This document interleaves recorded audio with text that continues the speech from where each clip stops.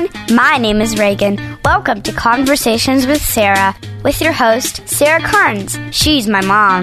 She's on the radio and TV and loves the Cleveland Browns. But one of her favorite things is connecting with you. She wants to help you live a healthy, happy life. I don't know how she does it. She even got me to love carrots and eat broccoli. Thanks for listening. All right, who is ready to dive in today? Unlock some mysteries of the Messiah that are hidden in plain sight. Rabbi Jason Sobel is our guest today. He has been on the podcast previously. I am a huge fan of his. I was first introduced to him from Kathie Lee Gifford, who I'm also a huge fan of. He co-wrote the Rock the Road, the Rabbi with Kathie Lee, is very close with her. Spiritual advisor. He is also one of the advisors on the hit TV show The Chosen, which I also love. But he has a new book called Mysteries of the Messiah, and it's amazing. And we're going to be talking about that today. Basically, it's all about how most people don't understand how the Bible fits together, even people of faith. Too many Christians accept half an inheritance, that they are content to embrace merely the New Testament. Sometimes we're afraid to embrace the Old Testament. And on the flip side, Jews often experience this by embracing only the Old Testament. But God has an intricate plan for both, and He's on a mission to help explain these mysteries that are hidden in plain sight. You will love Him. I have learned so much from Him. If you haven't read The Rock the Road, the Rabbi with him and Kathie Lee Gifford, I would highly suggest that. And it's an easy read. Get at the library if you have to. It's amazing. But his new book that just came out, Mysteries of the Messiah, really helps you learn the Old and New Testament connections, which we'll be talking about some of those today, and really helps create this fiery yearning for Yeshua, the Messiah, and gain a passion for the Torah. I've learned so much by concentrating and really looking at the first books of the Bible, and just how these mysteries and unlocking these stories give us eye-opening moments and new ways to reflect on the life of the Messiah who came to die for us and live again. It is just beautiful. I think you're going to love the book. We're going to get into that. Rabbi Jason Sobel is the founder of Fusion Global. It's a ministry seeking to bring people into the full inheritance, what I just told you about, connecting the old and the new. And he has such an authentic voice. He was raised in a Jewish home and qualified by years of diligent academic work. And his voice is just amazing, the way he can explain things. And you can find out more about him at rabbisobel.com. I have signed up for all his newsletters through his ministry, Fusion Global. And I get his Torah readings every week. They're amazing. And again, the book is Mysteries of the Messiah. You can get it anywhere books are sold. I did this interview with Len previously, so you'll hear my co-host on here talking as well. If you'd rather watch the video version or watch that one in addition to this, you can find that on the Len and Sarah Morning Show Facebook page, where you can see and share with your friends as well. So I hope you love this conversation. Here is Rabbi Jason Sobel. Hey, shalom, shalom. I'm excited to be back with you all. You guys are always so amazing, so thank you for having me. We're so excited. We're just sitting here. We're like, if you could see my book right now, I'm an underliner. And I'm going to have half of the book underlined because I'm like, oh, I need to talk to Len about this. Oh, I need to ask you about this. I have learned so much from you and your teachings about connecting the Old Testament to the New Testament. And there's so many things that are just hidden in plain sight, as you would say. So I love the concept of this book. I've been excited for you to release it, Mysteries of the Messiah. So let's just start off in the beginning here. Why did you feel inspired to write this book? Yeah, I mean, part of the inspiration behind it is that I feel like so many people, even people that have read the Bible for many years, they only know half the story. They don't really understand. Like a lot of times when people read the Old Testament, they're like, it just seems like a bunch of disconnected stories or laws or why do I need this? I mean, there's even some pastors out there I've heard say, why do we need the Old Testament? We have the New Testament, and so it's kind of like, listen, it's the foundation. It's important to know how the stories come together. We want people to have a road to Emmaus experience where Jesus, after his death, 2 of his disciples were discouraged walking home.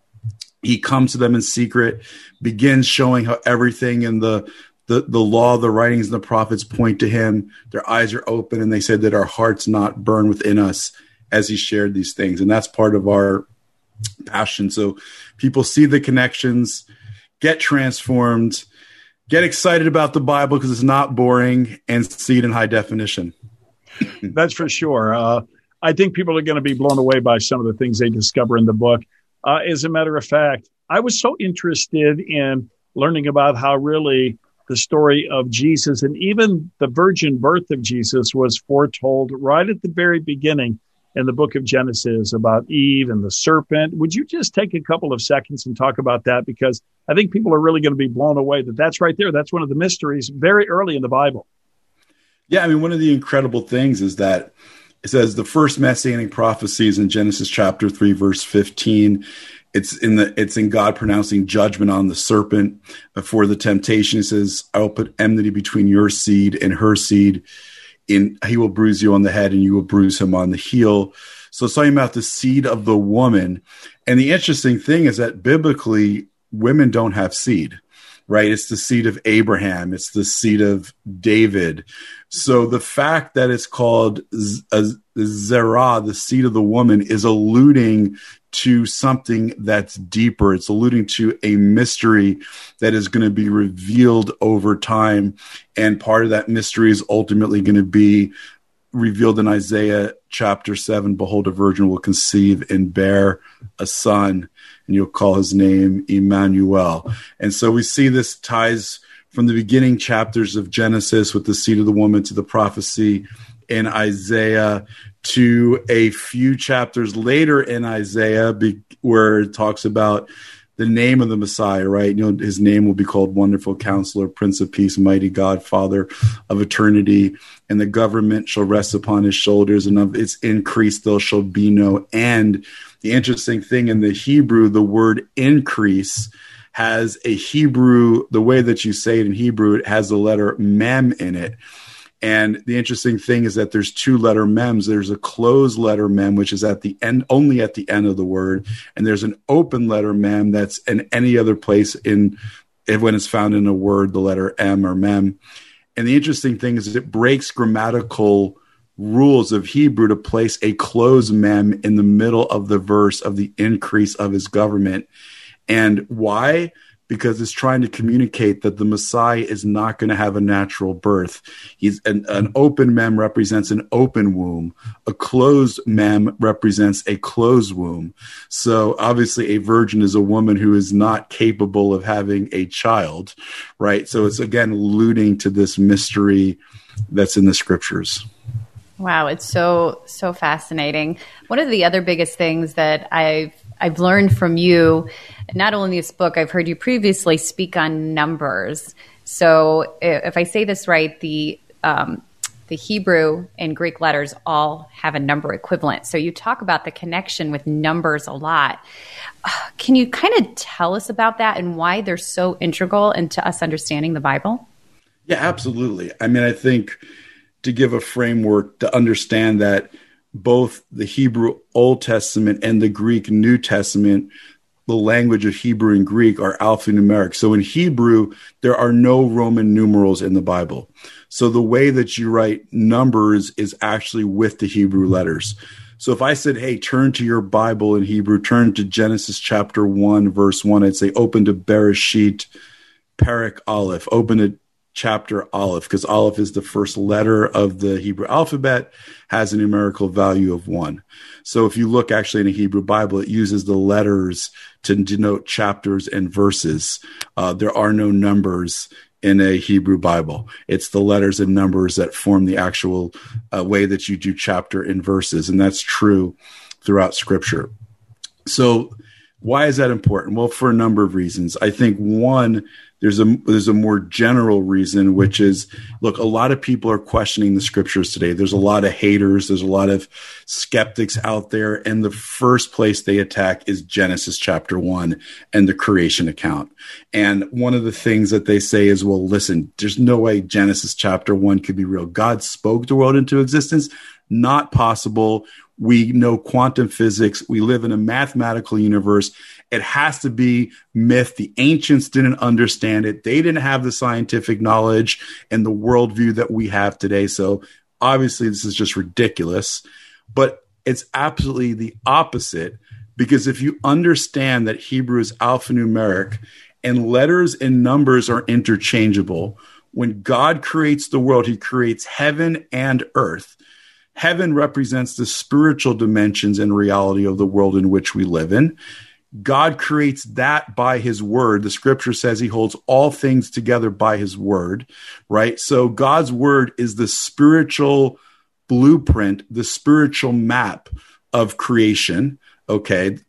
But he also creates the earth, and because the letters and numbers are interchangeable, when God speaks the physical universe into existence, he also is creating the mathematical code by speaking as well. So there's no contradiction. It's just like the Matrix when you see the letters and numbers going down the screen.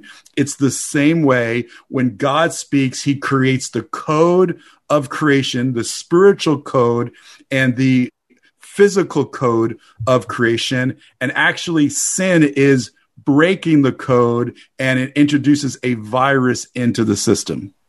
Right. So, right. We can go down that rabbit hole in other ways, but just one specific that we talk about in the book, which is, I think, interesting. Right.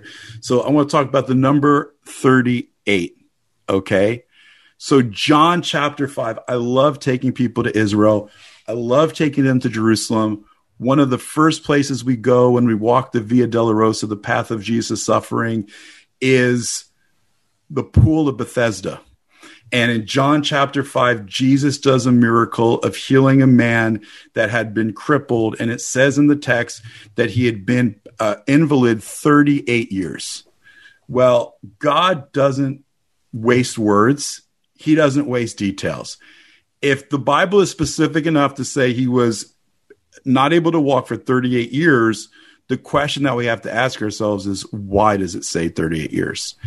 And the thing that we have to understand is that if I was to say to you, how many years was Israel in the wilderness? How many years were they in the wilderness? You'd say 40.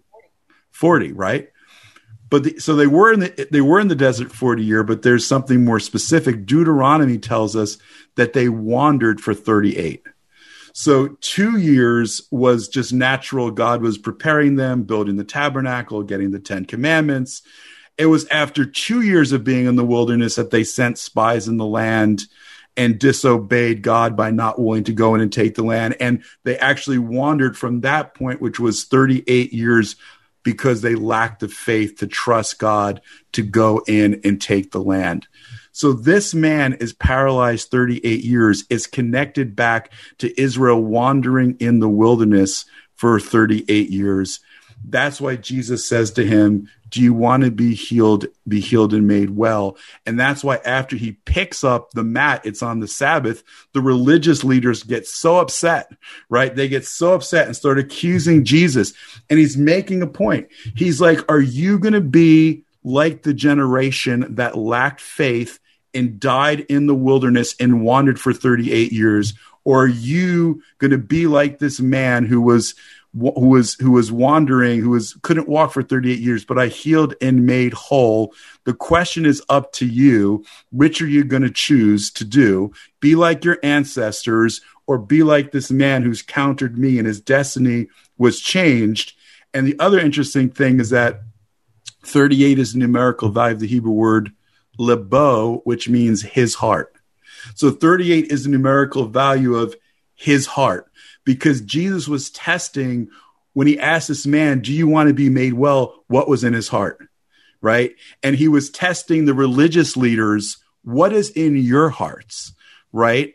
Is your heart truly for the Lord, or is your heart for just religion?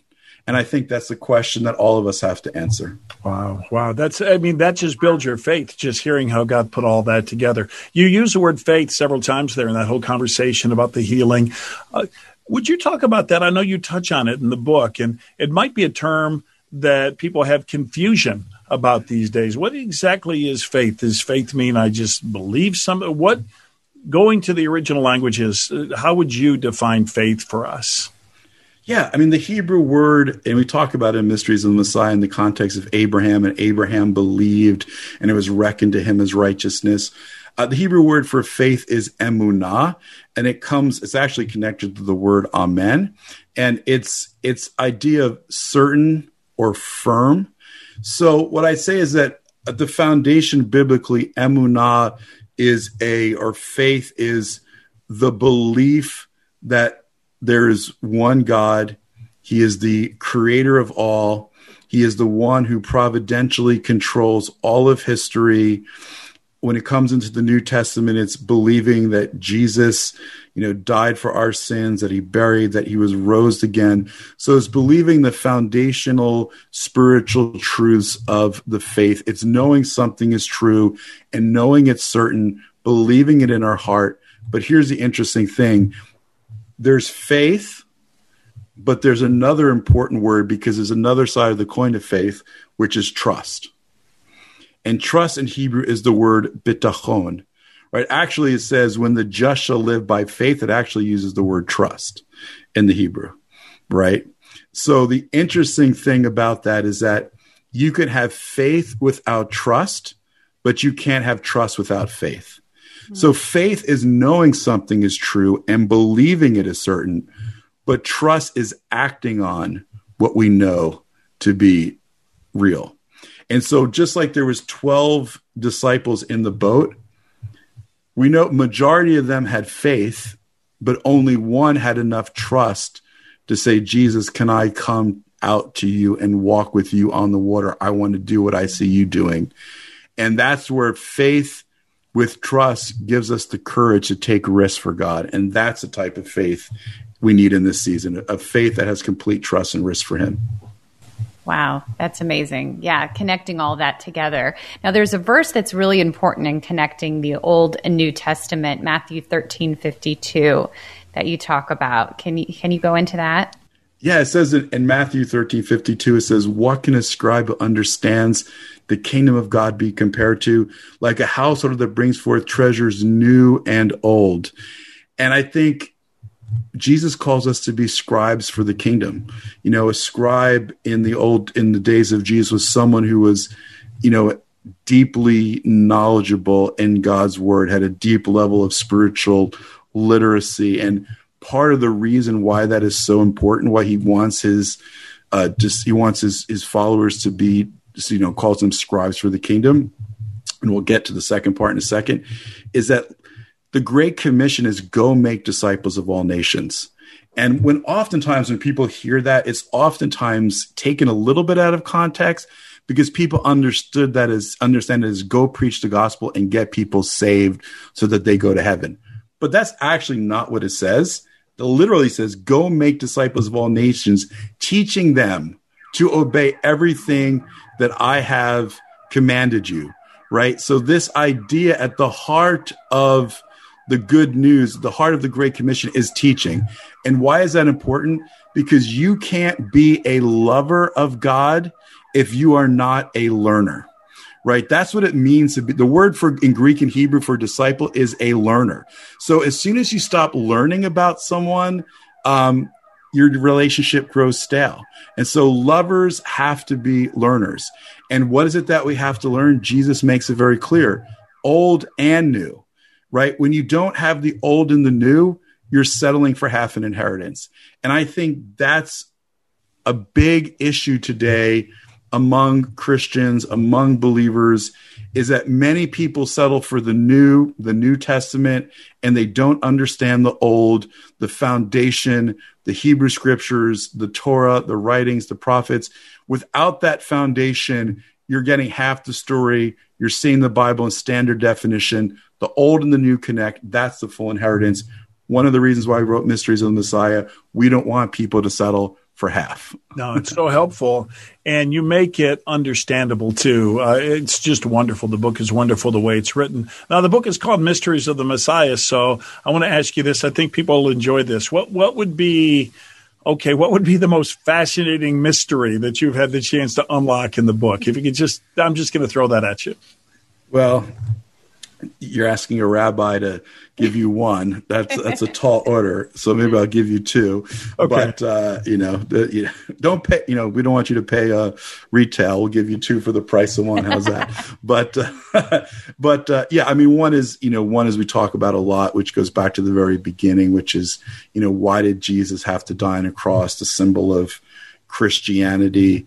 Why is that so significant? Well, think about it for a moment. How did sin enter the world? The first man and the woman stole from a tree. So God put back on the tree for you and me to make an atonement, to make a redemption for the sin of the first man and woman. Jesus' hands were pierced because our hands stole from the tree. His side was pierced because the woman who led him into temptation, Eve, was taken from the side. His feet pierced. Why? The first messianic prophecy, as we talked about, seed of the woman would crush the head of the serpent. Satan is the original OG, the original gangster, mocking the promises of God, thinking he's foiling it by nailing his feet to the cross, but he's actually fulfilling God's promises. Crown of thorns on his head, because the curse of creation is that the ground would produce thorns and thistles. He's taken the curse of creation on his head to reverse it and to restore the blessing. One of the big things we talk about in Mysteries of the Messiah is how Jesus has to make right and redeem everything that every major person in the Old Testament got wrong, right? So where Adam and Eve fell and took from the tree, as we said, he had to be put on the cross. But also he has to get right everything that Israel got wrong, because he wants to redeem and fix where they fell. So, for example, Israel failed in the wilderness. We talked about they wandered in the wilderness for 40 years. Well, why is that significant? Because after Jesus' baptism, what does he do? He goes in the wilderness and he's tested for how many days? 40 days. 40. So it corresponds to the 40 years in the wilderness. Where Israel failed the test in the desert, Jesus gets it right.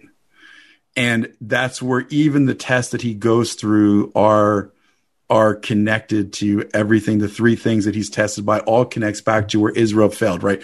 So where the first test is, turn these stones into rocks, right? Well, why? Because what did Israel do in the desert? They complained about the what? About the manna. They complained about the bread from heaven. Yeah. So just like they received bread from heaven in the desert, the bread that comes down out of heaven is revealed in the desert. And where he has a chance to grumble, where Israel grumbled, he doesn't grumble. He actually gets it right. Man does not live by bread alone. And so, again, it's just so interesting because, God, when he spoke that, we're coming not far from Pentecost. It's the day people know Acts chapter 2, Holy Spirit, but it's also the day the 10 Commandments were spoken at Mount Sinai. And where did God speak the 10 Commandments? It was in the desert. So just like, the word was revealed to Israel in the desert, Jesus is the word made flesh, the word that became flesh and dwells among us, and he's revealed in the desert. And so, all of us have to go through our desert seasons. And, what's amazing there too is that the word for desert in Hebrew is the word midbar. And the word midbar actually comes from the word midaber, which means to speak. So the word for desert in Hebrew is from the same root as the speak, midbar, midaber. Why? Because the desert is the place that God speaks. God spoke to Israel in the desert. God spoke to Jesus in the desert. God brought Elijah into the desert. God brought Paul into the desert. And we can keep going down the people that God brought into the desert. David was brought into the desert. In the book of Revelation, Israel is brought into the desert in the end of days, because the desert is a place of intimacy. The desert is a place where God wants to speak to us to remove the distractions. We talk about this, the whole chapter on the desert and the significance of it in Mysteries of the Messiah. And the interesting thing is that the word desert and speaking are connected, but the word Davir, which is another name for the Holy of Holies, is from the word Davar, which means desert or to speak. God spoke in the Holy of Holies between the ark. What's the point? God wants to turn our desert into a Davir, into a Holy of Holies moment where he speaks to us and transforms us and gives us greater intimacy with him. So if you're in a desert season, I mean, many of us is through COVID have been in the desert. It's been like hard. Don't be discouraged. God will meet you in your desert and transform it for you. He's preparing you for something greater. Wow. That is just incredible. I just like in those moments that I'll call them your mic drop moments, because there's so many of them that have just really made me like, I'm so jazzed to read the Bible like ever before, looking at it in high def, as you say. How do you think readers of this book and just, studying in a deeper connection in general, how can their lives be changed by just connecting the two? Yeah, I mean, I think simply revelation leads to transformation. When, we're to be transformed by the renewing of our mind. When we understand the connections between the two, it creates a sense of wonder, like, wow, those aha moments. It creates a passion for the word. I think when we see the intricate connections in God in the details, it gives us a deeper faith and trust that God is also involved in every detail of my life as well, right? It's not just a matter of the details of the scriptures. God's in the details is that he's in the details of everything, of every part of your life. God sees it and knows it and is working it for good. And there's a greater plan, so it begins to change us, transforms us more in love with Jesus, more in love with his word. I'll tell you a great testimony we recently got.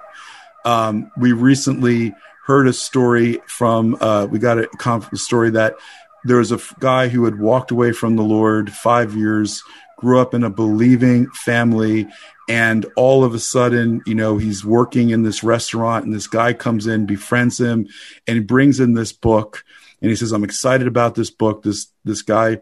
And he starts reading him Mysteries of the Messiah. And this young guy who had walked away from the Lord he said, I've never heard anything like this before. This is just amazing how it all connects back together. Went back to his parents and was like, there's this rabbi, I don't remember his name. He wrote this book about mysteries. It's like the Messiah. And could you find it for me? So his parents researched it. They found the book. What's amazing is that their son is actually was best friends growing up with one of the members of our team. They gave him the book. He reads the book, so impacted by it. And on Easter Sunday, he said to his parents for the first time in 5 years, can I go to church with you? That's great. Wow. And God began to do a new work in his life. So God, it's just incredible things that God's doing. We're just really blessed. Well, I think everyone who is watching this conversation right now, I know you'll truly benefit from this book, and it will be life-changing for you in the coming year. So I encourage you to check it out. It's Mysteries of the Messiah, Unveiling Divine Connections from Genesis to Today. Before I let you go, I do have to ask you, because so many of our viewers and listeners are watching The Chosen, the series The Chosen. And we're in season 2 now. And I know that you've had the chance to play a consulting role in The Chosen. I feel when I watch like it's the first century AD. So just talk a little bit about The Chosen and the role. Oh, yeah. It's been a joy to be involved with The Chosen. I mean, I started with The Chosen as a spiritual advisor before one episode was even filmed. We took Dallas and some of the key team to Israel, and they're like, it was great. They're like, before we write a season on Jesus, we want to go to Israel and see where it actually happened, which everyone should do that before they write something on Jesus, see where it actually occurred. And so I've just been involved with helping to read the scripts, advising them along the way, biblical accuracy, the Jewish authenticity, first century background of it. And it's been a joy, and also been able to do a lot of things to help promote the show. And one of those things, besides all the little videos that we've done with Dallas and with the Chosen team, is we have a new TV series called The Chosen Unveiled that airs on TBN, and it goes into each of the episodes of The Chosen, kind of taking people deeper, explaining the biblical, historical, Jewish context of it all. So yeah, it's just been a joy to be a part of it. And man, over 100 million people have viewed it through download, right? That's not including it airs on TBN, a number of other platforms that it's on now. So, I mean, it's the impact that it's making for the Lord is massive. Dallas has done an amazing job. You know, one of the really funny things is I've become good friends with Jonathan, who plays Jesus. And it was really funny because he comes and celebrates most of the Jewish holidays with me and my family. And so we're sitting there doing a Passover Seder, and my kids are at the table, and Jonathan's there. And one of my sons turns to me and says, "Dad, I got to tell you something. It's a little bit weird having Jesus sitting at the table and you're leading the Passover." That's so great. Oh, wonderful. That is so wonderful. Well, we can't thank you enough. Like I said, it really is like reading the Bible in high def. It has opened up, and we've shared you and your ministry to so many people. I just encourage everyone. Like I said, it's gotten me so jazzed to read the Bible like never before. I'm actually doing Bible in the Year for a first time this year, and doing old and new at the same time. But I think that's just what it does. When you dig deeper, like you said, the relationship just grows. So thank you so much. I did want to ask, so for people who are interested, I know you do a lot on your Facebook page to connect with you with different sermons. Do you have things through your website, like a weekly message? How does that work? Yeah. Thank you for asking. Yeah. If people go to fusionglobal.org, we put out a weekly guide to the scriptures. So every week there's a multi-page teaching that goes to your inbox. We talk about the old and the new, how it connects together. We talk about numbers. So that's a free resource. We've got classes. We've got other books. We do a Friday night live on Facebook and YouTube for people to watch where we teach. So there's lots of different opportunities to be able to connect. Awesome. Wow. Keep on learning. Well, thank you. I always love being with you all. You're two of my favorite, two of the best out there. So thank you guys so much. It's truly an honor. Oh my goodness. I hope you got as much out of that conversation as I did. Get the book. Like I said, Rock the Road. The Rabbi is the first book with him and Kathy Lee Gifford. That's what ignited this passion for me to really study the old and new together and find all these hidden mysteries through the studies. So definitely highly recommend that one as well. And there is a Bible study to that one. I have already recommended that to community groups out there. So that's something that fits you guys. I highly recommend. It would be a really, really great one. And he is on a previous podcast as well. So if you missed that one, you can go back and hear a little bit more about that. Always great information. And if you love the podcast, I would love for you to subscribe and leave some great feedback.